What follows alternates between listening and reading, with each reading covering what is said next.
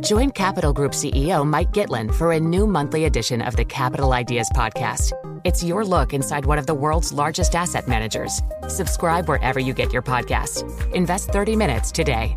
American Funds Distributors, Inc.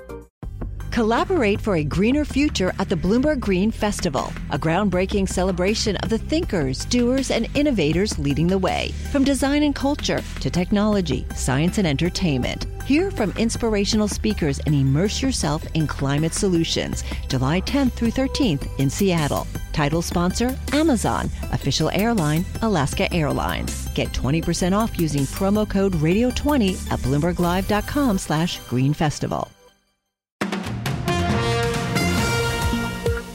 This is Bloomberg Daybreak Europe for this Friday, the 14th of April in London. Coming up today, risky side effects. The BoE's pill says the UK may see a positive demand shock from its tight labour market. As easy as ABC for the ECB. A chorus of the central bank's policymakers call for more hikes. US left red-faced after a 21-year-old arrested over the biggest Intel leak in a decade. The cost of EY's failed split, a former TSB executive is fined, and more married couples are now earning the same. Those are the stories we're looking at in today's papers, and I'm Leanne Gerrans. Plus, the M is for money. LVMH becomes one of the world's most valuable firms as Arnault leaves Musk in the dust. That's all straight ahead on Bloomberg Daybreak Europe. The business news you need to start your day in just one 15-minute podcast. On Apple, Spotify, the Bloomberg Business app, and everywhere you get your podcasts. Good morning, I'm Stephen Carroll. Here are the stories we're following today. The Bank of England's chief economist says the UK economy could see a boost to demand as workers have more to spend. Hugh Pill says high savings and a tight labour market could cause a positive shock to consumption. We think there is a relatively strong relationship between unemployment and precautionary saving. The fact that the outlook for unemployment is less pessimistic, in other words, we don't expect the unemployment to rise so fast. We think that is supportive of consumption. So that's a space where, if you like, a positive demand shock or positive demand dynamic at least may be emerging. Hugh Pell's comments during a market news video conference underline Britain's problem of workers not returning after the pandemic. He added that the Monetary Policy Committee is divided on whether the economy needs higher unemployment to return inflation to target. Well, the president of the Eurogroup, Pascal Donoghue, has echoed some of Hugh Pill's fears as well. He told Bloomberg that governments have to balance spending to protect jobs with not pushing up prices. As vital as the role of the ECB is and monetary policy is in getting inflation down, we need to ensure that fiscal policy isn't boosting demand exactly at the time in which we're trying to get inflation down. Donoghue added he's still confident euro area inflation will get back to target. Price rises have been slowing for the last 5 months, but core inflation keeps hitting new records, highlighting the tricky task facing the European Central Bank as it decides how far to lift interest rates. The UK government is considering proposals to pool private sector pension money in a bid to unlock investment. Here's Bloomberg's Ewan Potts with the details. The Chancellor says it's the big reform that now needs to happen. Jeremy Hunt reckons UK pension funds invest too heavily in assets with very low returns. Speaking in Washington, the Chancellor says Britain should emulate Australia and Canada, pooling money to invest in unlisted and potentially higher growth industries. According to the think tank New Financial, UK defined contribution pension funds manage around £550 billion in assets. The mooted reforms come as the UK seeks to mobilise private money in response to the huge green energy subsidies being made in the US and the EU. In London, I'm Ewan Potts, Bloomberg Daybreak Europe. China's megabanks are planning bond sales worth around $5.8 billion. The move kicks off a major funding push to comply with global capital requirements by 2025. The issuance comes at a shaky time for global debt markets after Swiss regulators shocked investors with the wipeout of AT1 bonds issued by Credit Suisse. And the FBI has arrested a 21-year-old Air National Guardsman in connection with the leak of highly classified documents. Bloomberg's Ed Baxter has the story. Jack Teixeira is classified as a cyber transport system journeyman. Education requirement, high school degree, driver's license, up to 18 months of on-job training. How did he have access to the documents? Pentagon spokesman Brigadier General Pat Ryder. This was a deliberate criminal act, a violation of those guidelines. And White House spokeswoman Karine Jean-Pierre. The Department of Defense has said they have taken steps to further restrict access to sensitive information. It will be interesting to gauge international response in the coming days. In San Francisco, I'm Ed Baxter, Bloomberg Daybreak Europe.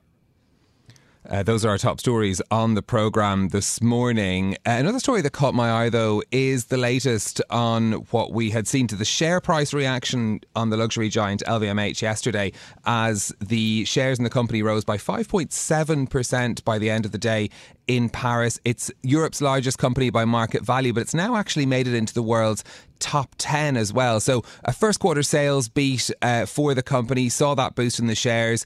It's rallied 29% in the year so far. Its market capitalisation, $486 billion, ranking it as the 10th most valuable company. If it got to $500 billion, that would be the first time that a European company would have reached that milestone. That's particularly good news for Bernard Arnault, who is the world's richest person as well, the man behind LVMH. His fortune soared by $12 billion on Thursday to almost $210 billion. That is according to the Bloomberg billionaires list. Rich Go on the terminal if you have it in front of you. That is a change in, a pretty massive change. Year to date, he's worth almost $48 billion more, widening the gap between himself and Elon Musk. So Elon Musk now worth a paltry $180 billion according to the Bloomberg billionaires list. Always good to have a check on Rich Go on a Friday morning if you want to put your weekend into perspective before you get a wind down for the working week. That is one of the stories that I have been watching this morning. Let's talk more, though, about the prospect for future rate rises, particularly from the European Central Bank. We heard from a chorus of governing council members speaking at the IMF spring meetings. Joachim Nagel, Edward Shiluna, Robert Holtzman, Martin Kazaks, all citing the need for more action. Let's bring in our chief rates correspondent, Garfield Reynolds, for more on this story. Garfield, is this actually indicative of more hawkishness at the ECB, or is it in line with comments that we've heard previously from these policymakers? Well, I think it's mostly in line with the previous comments, and it's also a reflection of the situation that Europe finds itself in relative to the rest of the world. Inflation took off in Europe even before it really took off in the US, and yet the ECB was slower to respond than the Fed and has so far taken rates significantly less than the Fed has. The ECB rates around 3% and the Fed rates almost at 5%. So that's a big difference, and the Fed has seen, even with core inflation higher than it would like, it has seen a potential peak in that, whereas, as you were mentioning before, the ECB has not seen an actual peak in European core inflation. So with that backdrop and with what they've said before, it's not a surprise. I suppose the big question is markets are positioned for a 25 basis point hike, but there are some ECB officials who are saying they think that 50 basis points could be necessary. And when you look at that context I mentioned, they could well end up deciding on that, especially depending on how the data develop between now and when they meet. Yeah, I mean, we're a couple of weeks away yet from the next ECB meeting on the 4th of May. So there is some more time and some more space for that data to factor into it. The sticky element of inflation is an interesting element of that puzzle that they'll be looking at. Where should we be thinking about, or what should we be watching out for between now and the next ECB meeting in terms of data that might point us in a clearer direction of whether or not that 50 basis points could actually be likely? Well, I mean, the most obvious point is we will get fresh inflation data. We'll also get sort of softer data, surveys and so on, which can show, in particular, our services industries, coming back. That's been a key concern everywhere, and for Europe too, more even than for America. What's going on with oil prices, and therefore with energy prices in general, could be really key because Europe is very much overwhelmingly, especially when it comes to fossil fuels, an importer of those energy goods. So that's, again, something that feeds into inflation in and of itself and inflation expectations. And those surveys, they're going to give also a taste of how the economy is traveling, how concerned the ECB might be about the economy. And I think also, European officials will be watching, as we all will be, with interest. What do America's big banks say in their earnings report? Because the one wild card for everybody is if it turns out that the burst of banking turmoil that we had in March, if that comes back in any way, if we get fresh ructions in the global financial system, that's something that everybody's going to have to take account of, including European central bankers. Yeah, it's interesting. You raised the point about the different the potential divergence there between the Fed and the ECB as well. We had the PPI numbers out of the US yesterday showing a slowdown in producer prices. What should we take away from that when we're thinking about where the Fed goes next? Well, I mean that's the sort of thing that feeds through with more of a lag. I think it would help the Fed to look to a situation where they raise in May and then hold to assess. So much of what Jerome Powell and John Williams and some of the other Fed speakers have been concerned about has been with services inflation, also with what's going on with housing and rent, shelter costs. None of those really get a direct feed through from the PPI numbers, which is why, for example, we had a very strong reaction, especially initially in the Treasuries market when CPI came in a little bit softer than had been expected on the headline. We didn't get a strong reaction from the bond market last night to PPI. In fact, yields ended up higher on the day, although not significantly. So, I think PPI it's part of that background, part of that context that has economists and investors expecting that inflation is going to get fully under control in the US. The Fed will be able to pause rates, but it's no sort of a smoking gun for them to actually decide to pause rates at the May meeting. Okay. Yeah. Okay, no smoking gun yet anyway. Garfield Reynolds, our chief rates correspondent, thank you very much for that. Up next, the cost of EY's failed split, a former TSB exec fined, and more married couples are now earning the same. The Capital Ideas podcast now has a new monthly edition hosted by Capital Group CEO Mike Gitlin. Investment professionals reveal their best mentors, how they find their next great idea, and a few funny stories. Subscribe wherever you get your podcasts. American Funds Distributors, Inc.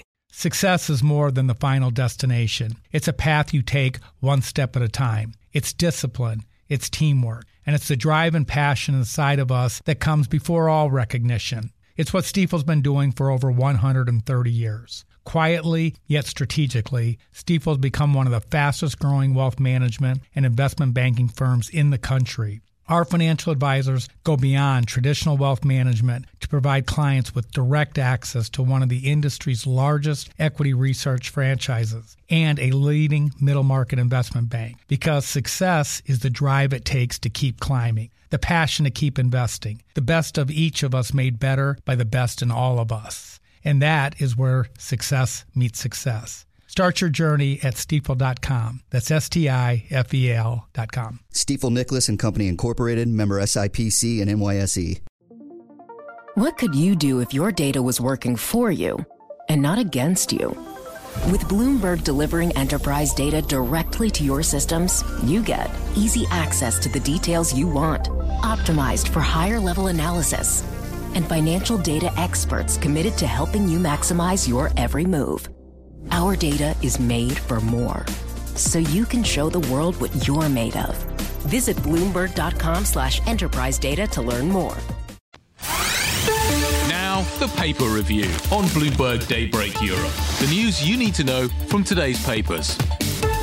Well, Bloomberg's Leanne Gowrans is here with us with more on those stories. Let's start, Leanne, in the Times. EY UK warned to expect staff exits and cost cuts after failure of split. That's the headline there. Yes, that's a headline in the FT, and this all comes after EY's Global Executive Committee announced earlier this week, it was on Tuesday, that it had ditched the plan known as Project Everest, and that was following opposition from its US unit. So EY bosses are now reportedly discussing cost-cutting measures after the firm dropped its plan to separate its consulting and audit division, Stephen. So bosses have told partners to prepare for a fresh cost-cutting plan and also a stream of staff departures.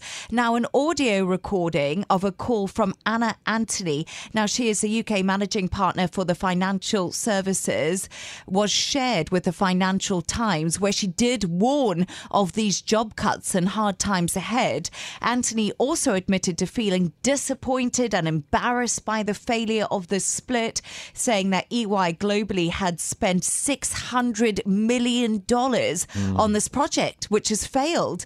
The UK chair also told partners on the same call that the brand had actually been damaged by the whole debacle. Do we know when the cost cutting might actually start? Yes, so according to the FT, it looks like the cost cutting would begin in its new financial year, which does start in July. So not too far off now, but that is the prediction. Okay, interesting reading the Financial Times this morning. Let's go to the Times newspaper next. Former TSB executive fined by the Bank of England over IT meltdown. So the BoE's fined TSB's former Chief Information Officer, Carlos Abarca, for failing to manage an IT migration in 2018.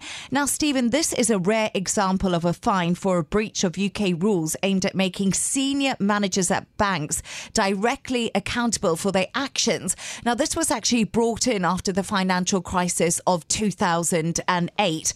Now, he's been fined £81,620, and that's by Prudential Regulation Authority. And this is for this massive IT meltdown, and the chaos actually affected 5.2 million customers. I remember it well. It was a very big story on social media of people not being able to get into their accounts. No, absolutely. And we do know that, people's PIN numbers were knocked out. There was absolute chaos. Now, the calamity in 2018 was caused when the bank switched its IT systems to a platform run by the Spanish bank Sabadell, which bought the British business for £1.7 billion back in 2015. But Stephen, it actually only returned to usual in December 2021. That is a significant time, years to get things back on track. Indeed, yeah. And the question then, of course, with the confidence around it as well. How do you rebuild that? Leanne, we're going to the Wall Street Journal next for an interesting headline. I'm keen to know the detail. More married couples earn equal pay. Few do equal housework. Actually, now that I've read it out loud, it doesn't sound that surprising. Absolutely not surprising. I saw that headline and I was like, okay. Says Leanne. Says Leanne. But nearly a third of marriages now have no primary breadwinner as women continue to make strides towards greater equality, both, Stephen, in the workplace and also in the home. So about 30% of opposite sex marriages now have equal earnings. But also one of the main drivers of this shift is younger women just making more money. But data from Pew Research Centre did highlight that men still remain the breadwinner of most marriages. But even when the woman earns as much as their husbands, they still put in around 2 more hours a week on caregiving than their husbands do, plus another 2.5 hours more on housework. I would have said 5, but 2.5 is fine. And in those same relationships, this is something that made me giggle a little bit. Men spend nearly 3.5 more hours on leisure activities such as watching telly or playing video games than their wives do. Controversial. But, right. There we are. All fair in love and war, as they say. This is Bloomberg Daybreak Europe, your morning brief on the stories making news from London to Wall Street and beyond. Look for us on your podcast feed every morning on Apple, Spotify and anywhere you get your podcasts. You can also listen live each morning on London DAB Radio, the Bloomberg Business app and Bloomberg.com. Our flagship New York station is also available on your Amazon Alexa device. Just say, Alexa, play Bloomberg 1130. I'm Stephen Carroll. Join us again tomorrow for all the news you need to start your day, right here on Bloomberg Daybreak Europe.